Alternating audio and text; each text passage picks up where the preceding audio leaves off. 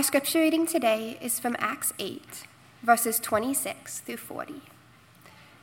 Now an angel of the Lord said to Philip, "Rise and go to the south, to the road that goes down from Jerusalem to Gaza. This is a desert place." And he rose and went. And there was an Ethiopian, a eunuch, a church official of Candace, queen of the Ethiopians, who was in charge of all her treasure. He had come to Jerusalem to worship and was returning, seated in his chariot, and he was reading the prophet Isaiah. And the Spirit said to Philip, "Go over and join this chariot." So Philip ran to him and heard him reading Isaiah the prophet and asked, "Do you understand what you are reading?" And he said, "How can I, unless someone guides me?" And he invited Philip to come up and sit with him. Now the passage of the scripture that he was reading was this: "Like a sheep, he was led to the slaughter, and like a lamb before its shearers is silent, so he opens not his mouth. In his humiliation, justice was denied him. Who can describe his generation? For his life is taken away from the earth." The eunuch said to Philip, "About whom, I ask you, does the prophet say this? About himself or about someone else?" Then Philip opened his mouth, and beginning with this scripture, he told him the good news about Jesus. And as they were going along the road, they came to some water, and the eunuch said, "See, here is water. What prevents me from being baptized?" And he commanded the chariot to stop, and they both went down into the water, Philip and the eunuch, and he baptized him. And when they came up out of the water, the Spirit of the Lord carried Philip away, and the eunuch saw him no more, and went on his way rejoicing. But Philip found him at Azotus, and as he passed through, he preached the gospel to all the towns until he came to Caesarea.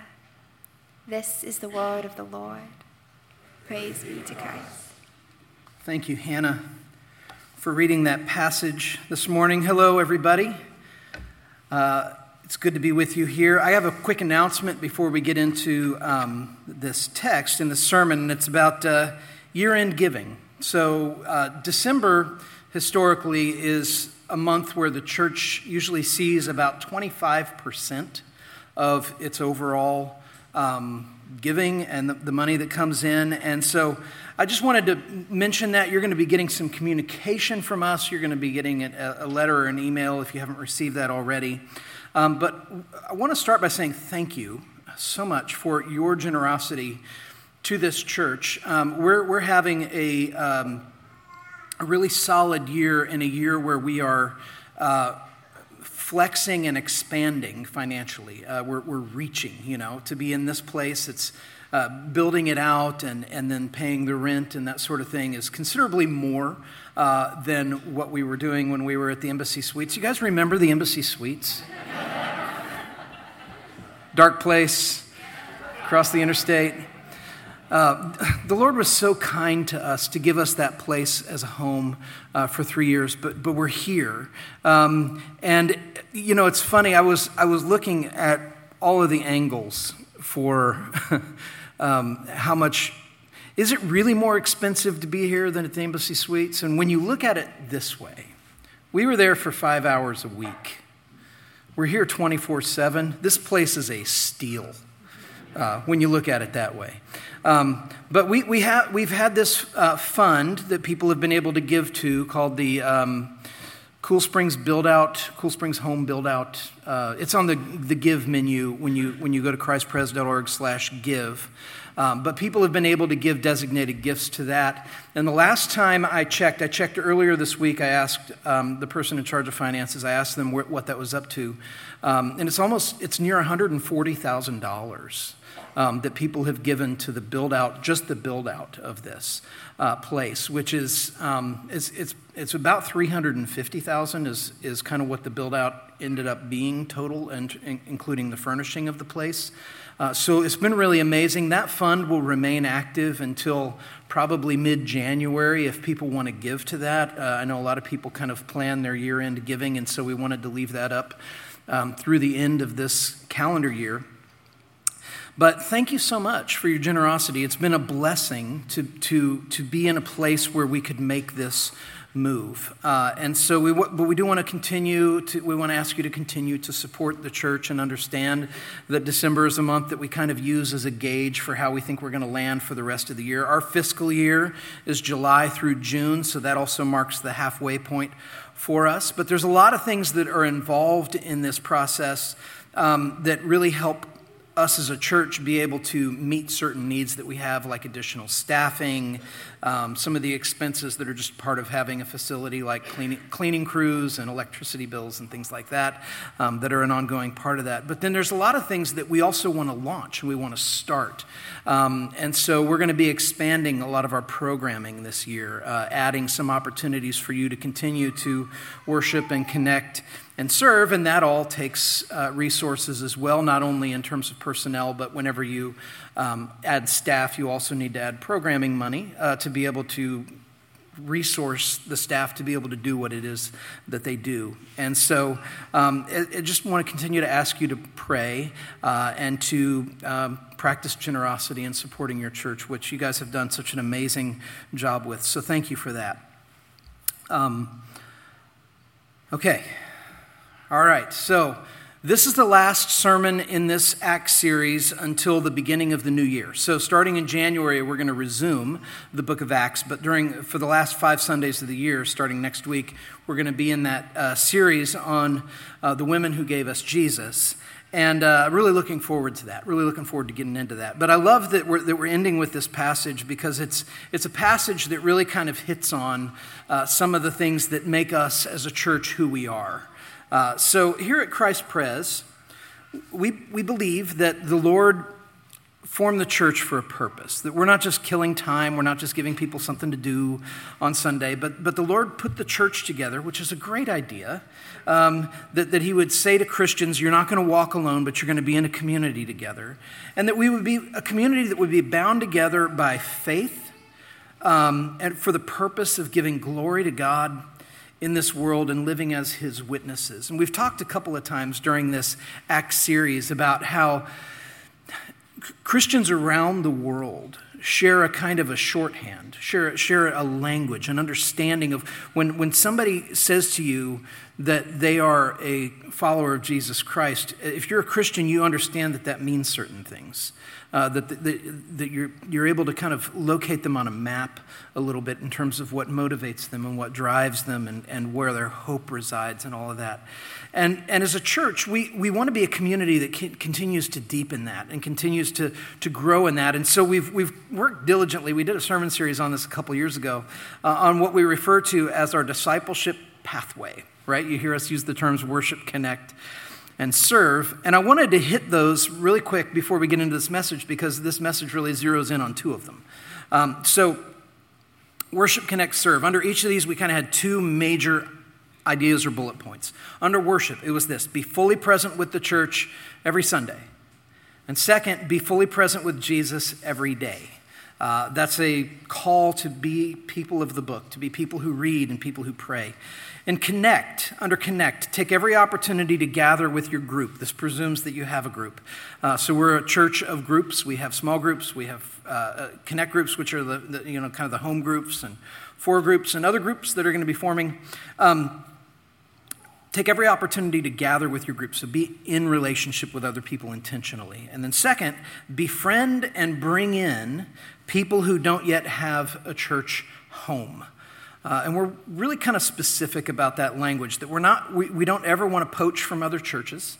We're not looking to woo people away from the church that they're going to. But if you have neighbors, if you have people in your life that don't have a church home, maybe they're new to the area and they're looking for a church, or they've just been away from the church, invite them, bring them in, welcome them in, help them connect. And then serve, strengthen the church by serving and giving. And then second, enhance flourishing by serving your work and your world and people in need. That means that we're serving the church here, but we're also serving as members of the church out in our communities wherever we are.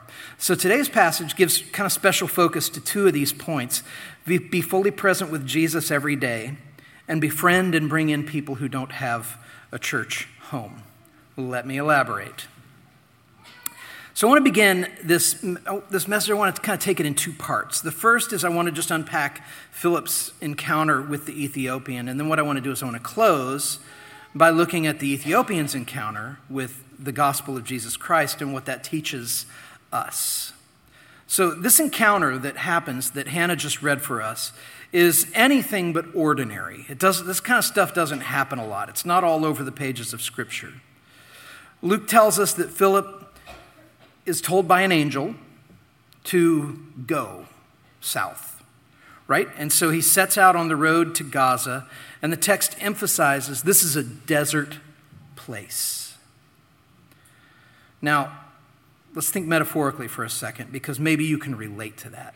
Maybe you can relate to feeling like I set out on a path a while ago, and I'm in a desolate place right now.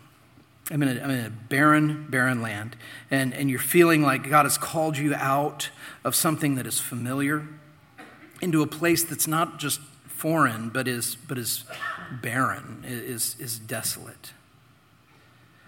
But what Philip does is he rises and goes. And the principle here is that it is better to walk in the desert with Jesus than to live in the streets of familiarity without him. And so that's what he does.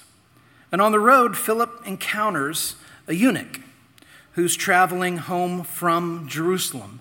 Scripture is so thrifty in its language that little detail, a eunuch traveling home from Jerusalem, tells us a ton about him. The text tells us that he was treasurer to Candace, which is not a name, but it's a title. It's the title of the Queen of Ethiopia. And so kind of like a pharaoh.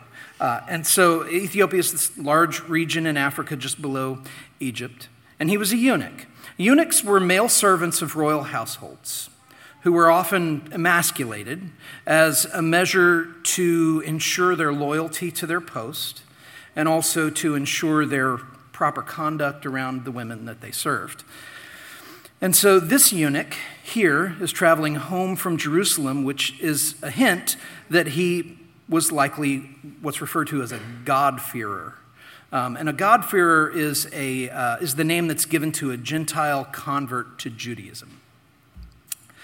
So, and we know that he has this relationship because he's coming back from Jerusalem and he's handling Scripture. He's reading a scroll, and it's his own copy of Isaiah, which is a possession that would have indicated that he was a person of means. And so here we have this eunuch who is a servant of the Queen of Ethiopia, and he's rich and he's powerful. And Philip sees him in his chariot. Philip doesn't know any of this.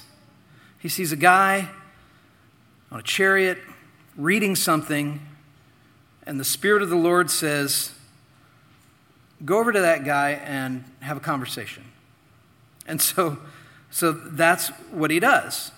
And this is how evangelism often works, right? Is Philip walks over to the eunuch who is reading Isaiah, and Philip says, do you understand what you're reading?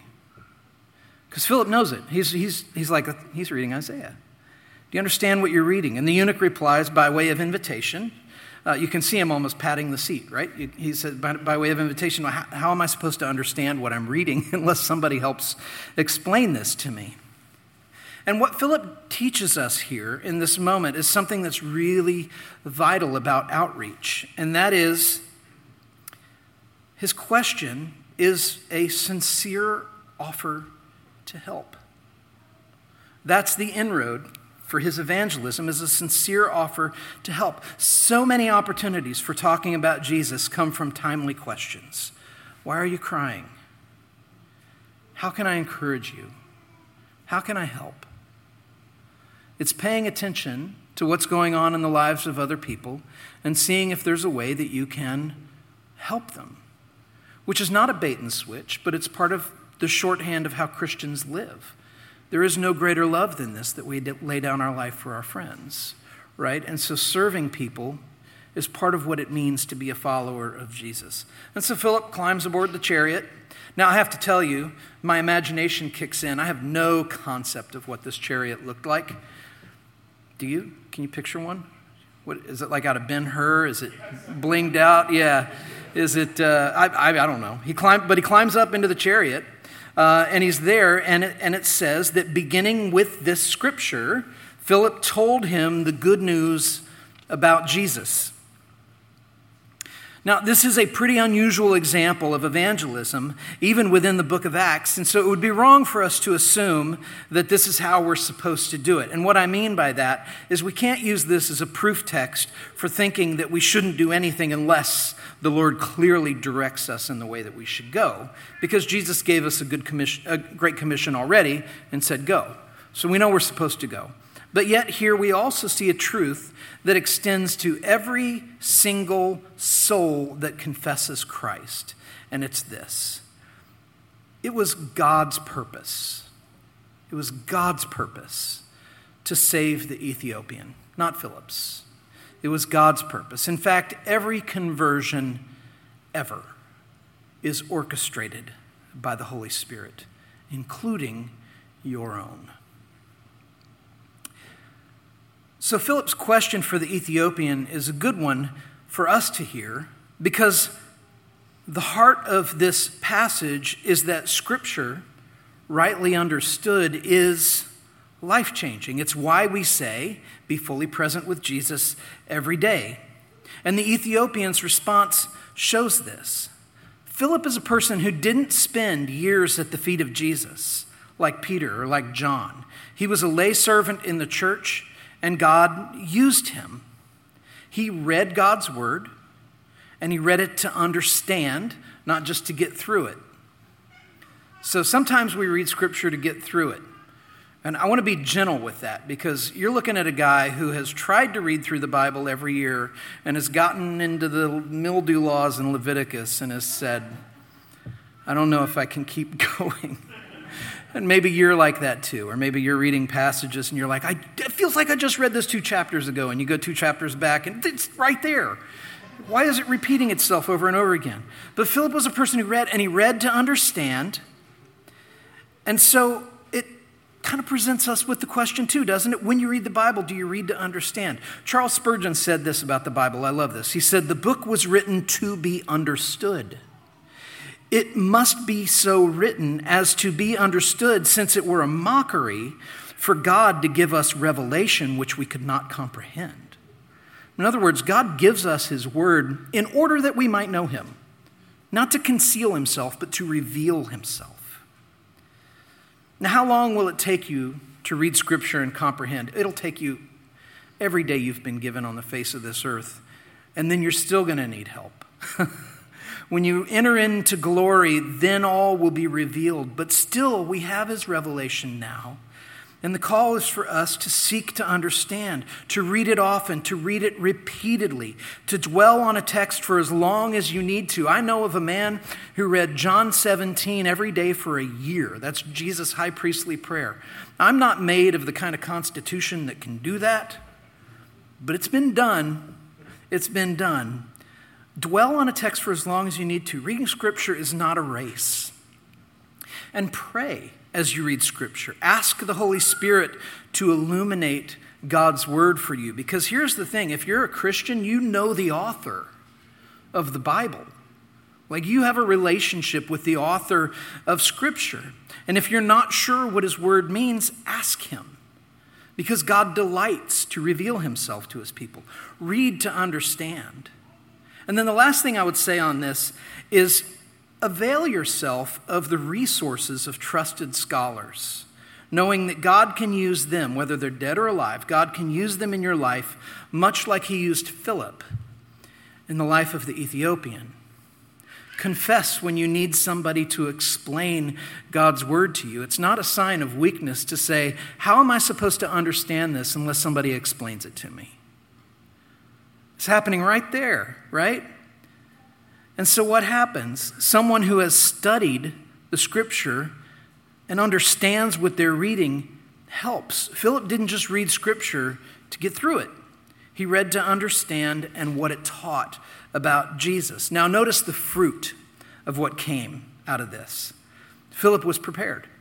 He was prepared to read the passage with the Ethiopian and tell him about Jesus. How could he do this? Well, the way he could do this is because the truth is every page of Scripture is in some way about Jesus. It's in some way pointing to Jesus. So connecting a text to Jesus is not about being clever.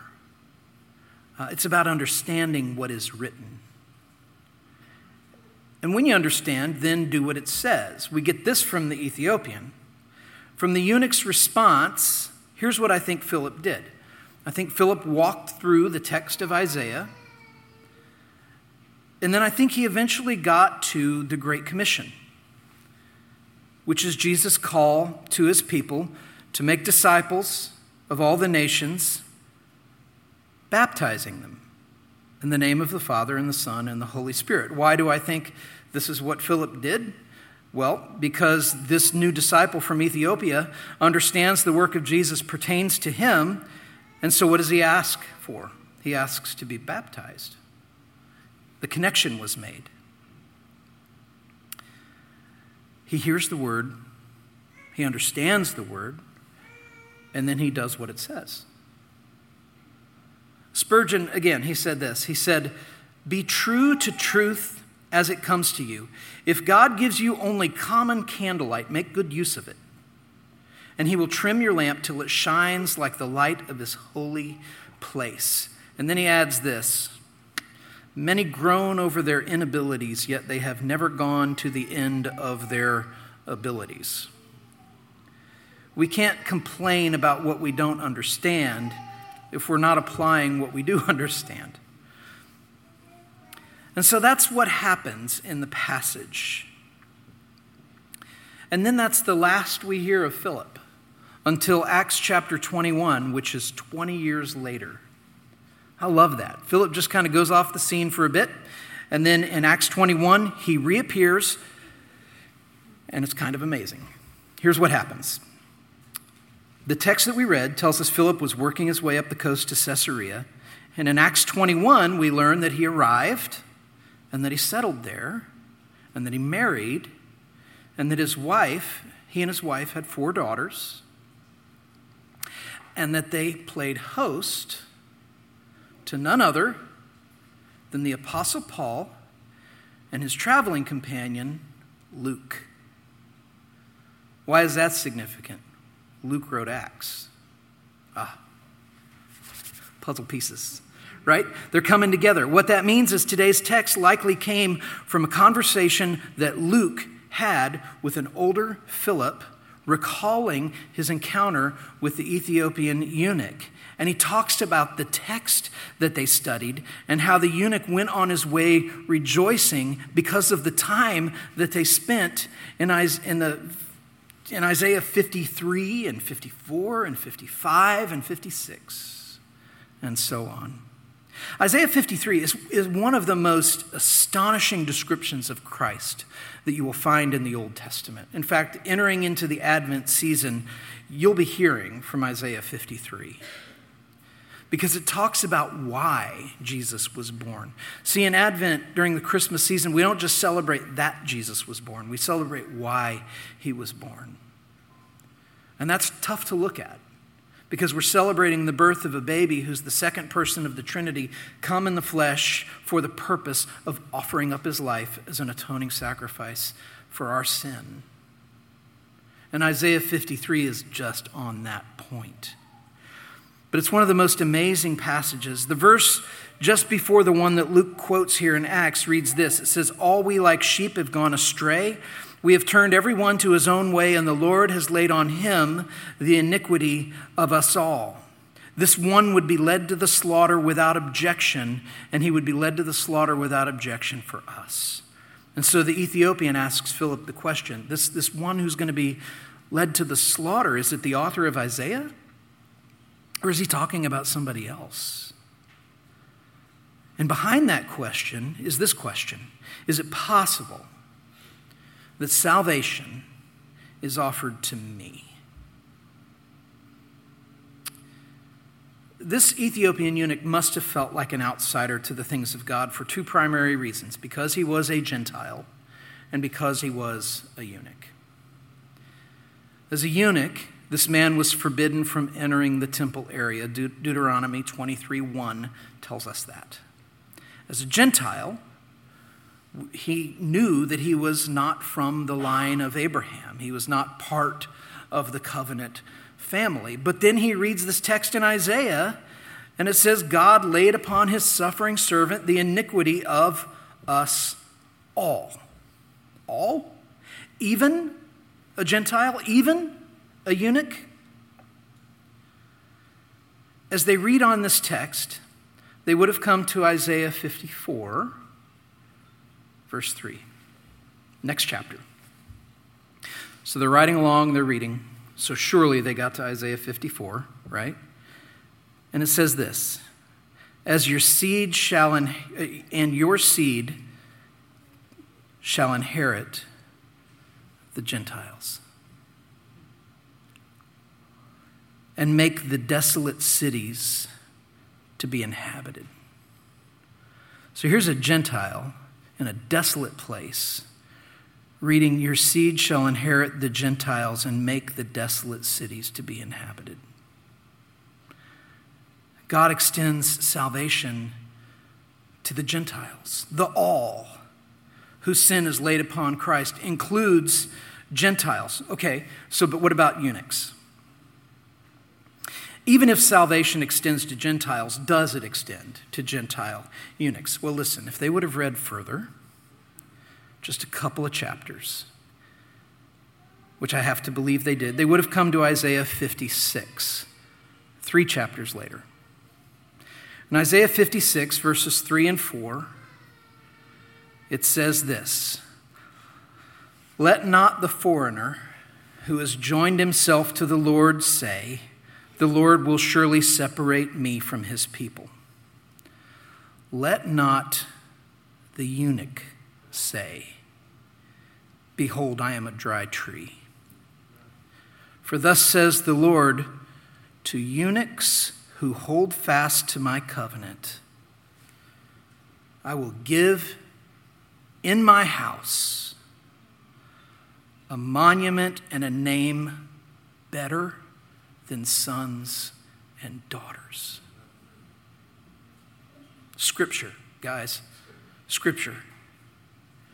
I will give them an everlasting name that shall not be cut off. When the eunuch learned that he was reading about Christ and that salvation was extended to him and that he too could be baptized in the name of Jesus, signifying that he belonged to Christ, he jumped at the opportunity, jumped at it. Why? Because this man who doubted that he as a Gentile and as a eunuch could ever fully embrace God now understood that God was embracing him.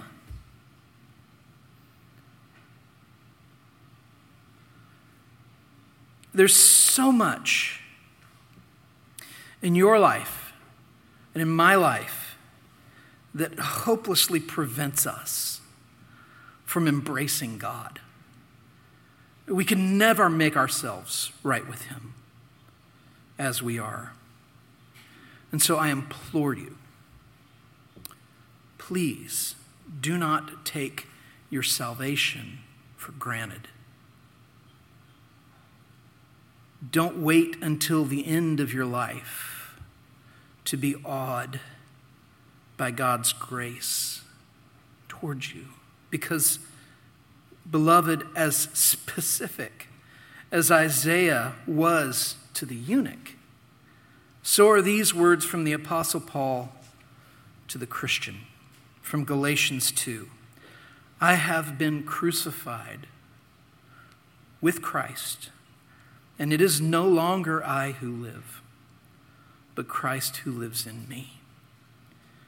And the life I now live in the flesh, I live by faith in the Son of God, who loved me and gave himself for me. Do you get what you're reading?